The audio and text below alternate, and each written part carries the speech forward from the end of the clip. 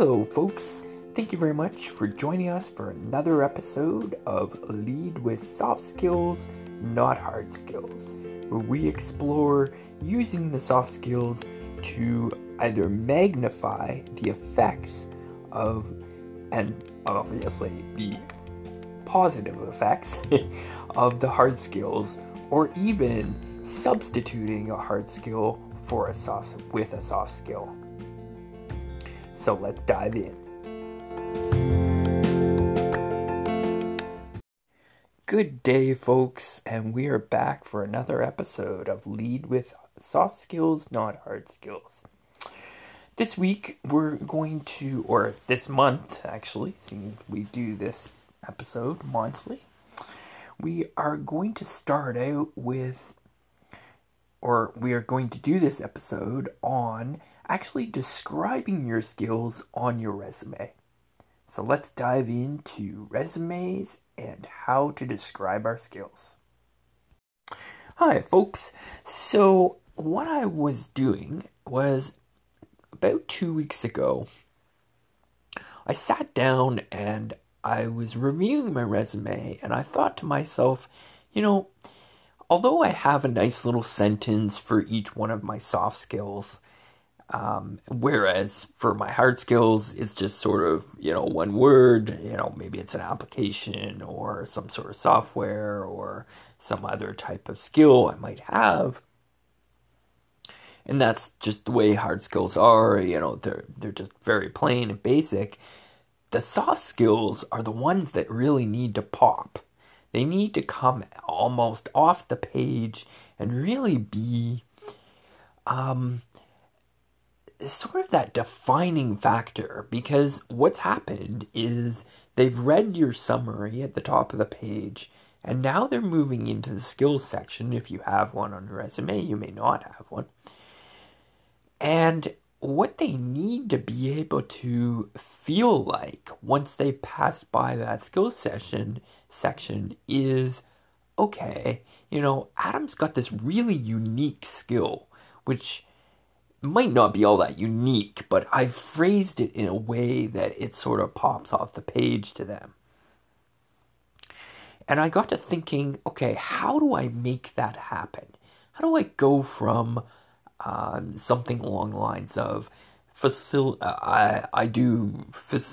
maybe I wouldn't use the word I, because, pronouns sort of that no on a resume, but I might say something along the lines of facilitating meetings with up to 5 people or something like that.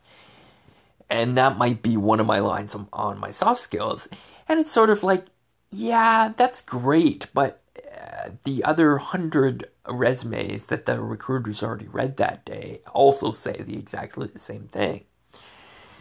And so I started playing around. And that's what we're going to get into in the next section. So then what I realized I needed to do was do a little bit of wordplay.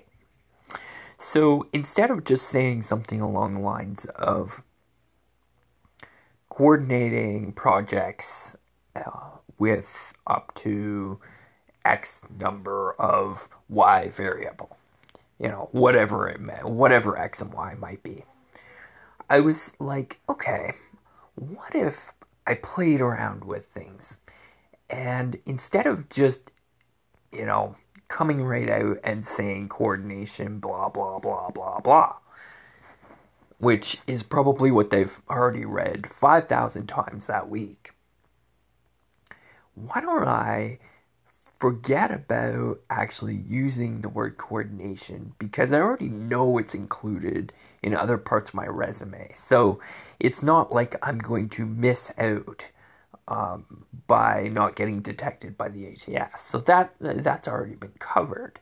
So let's just play with the words or play with the sentence a little bit so that it really is different. And so what I did was I more or less thought about what is it that I'm actually doing? Like, what is that value that I'm actually providing? Or what is the extreme of what I'm doing? Like, in the worst case scenario, how am I actually using coordination? And so coordination was one of the major skills. And I thought to myself, well, what I'm actually doing in the worst case scenarios is I'm coordinating order out of chaos. So, and actually, so ultimately the phrase coordinating order out of chaos now sends a message of two different things.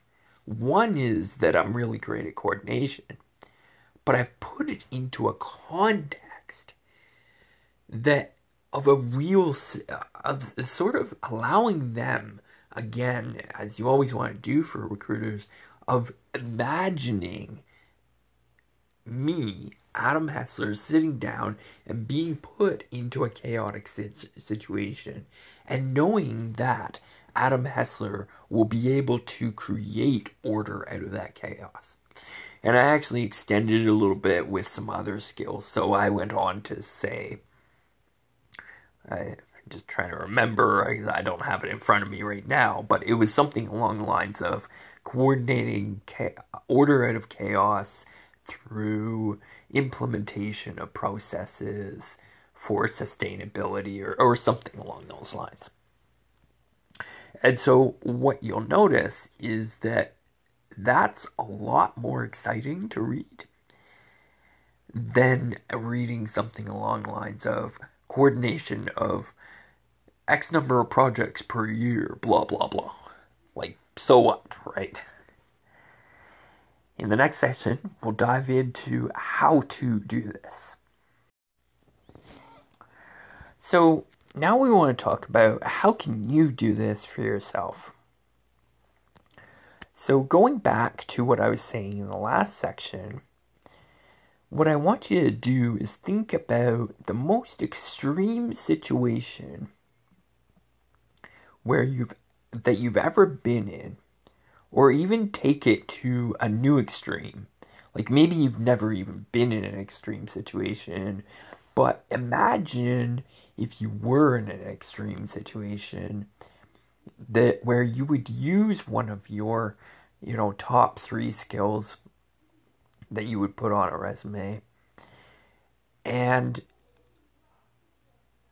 paint that picture for them of that extreme situation and show them how you would actually use your skill, or maybe you might even be combining 2 different skills on the same line in that one sentence. So if you remember what I did was before I was saying something along the lines of coordinating, say, 10 projects per month, all with multiple deadlines. Like, okay, yeah, that's sort of alright, whatever, so what? And then I changed it around because, remember, the skills section, I don't really feel like you need to have quantification in the skills section. That's really more for the work history section. If you really want to have quantification in the skills section, then that's great. It's probably not going to hurt you. But really, again, you want to have that big, nice, impactful statement that's really going to jump off the page for somebody who's just read 100 other resumes on the same day before picking up yours. Because this is what's going to excite them to want to read through your work history section.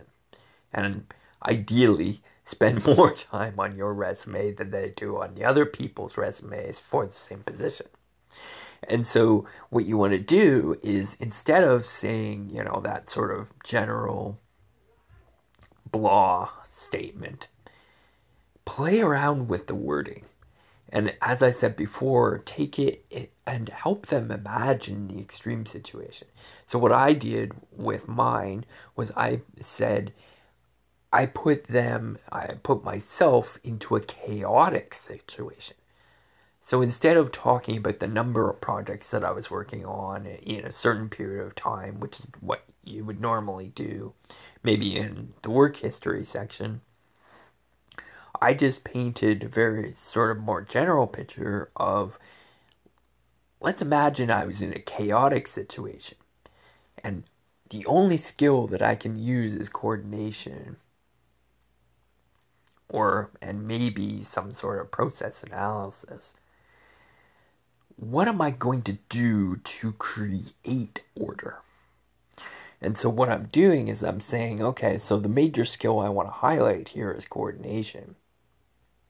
So I'm coordinating order out of the chaos. And then, you might, as I said before, I added a little bit more by creating processes that allow sustainability moving forward. So that's how I would do it if I was you. So I figured I'd give you a couple more examples just to demonstrate what I mean. So I'm just going to pull up my resume here and give you a couple more examples. So, and obviously I don't want to find out that you've all used my examples, but just to give you an idea of what's possible. So the next one involves actually building relationships and collaboration and facilitation. So really the core skill set here that I was trying to highlight was communication.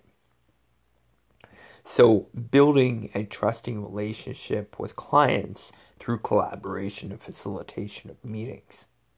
So that would be, instead of saying something along the lines of communicating with clients in meetings, it adds a little bit more flair. Another one would be continuous improvement in quickly learning to remain relevant and helping colleagues succeed. So here what I've done is I've actually mixed in the core skill of continuous improvement, or at least what I'm implying is actually a skill of continuous improvement mindset. But I've combined that with a skill of working with others as well. So that sort of team mindset. And lastly, driven to ensure delivery of best value to the customers by removing team impediments. So this is as opposed to saying something along the lines of, I guess if you were a Scrum Master and or you were a BA going into an agile environment, a more boring version of this might be something along the lines of problem solver able to remove impediments for the team. So I've added a little bit more flair. Another thing that I've done here is I've used adjectives a little bit more, I guess you would say, generously in these statements than I might in the work history section. Because in the work history section, you're really trying to focus on those quantitative and what are the actual tools you were using and that kind of thing. I allow myself a little bit more flexibility to be creative about how I actually develop these statements for the skills section. So, my challenge to you is to now go out and modify your soft skills section so that you are being a leader as somebody who really wants to have the recruiter not only want to see you as somebody worth learning more about, but see you as somebody who actually cared enough to make your resume interesting enough to want to read on.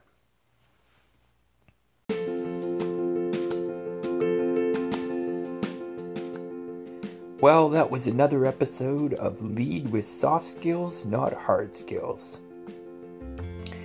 We are out for this month and we'll be back next month, so I hope you'll join us. Thank you very much for joining us and have an amazing day. Now go out and pursue that potential. Biz Analyst Potential to Biz Analyst Career. This has been Adam Hessler from Being a Biz Analyst.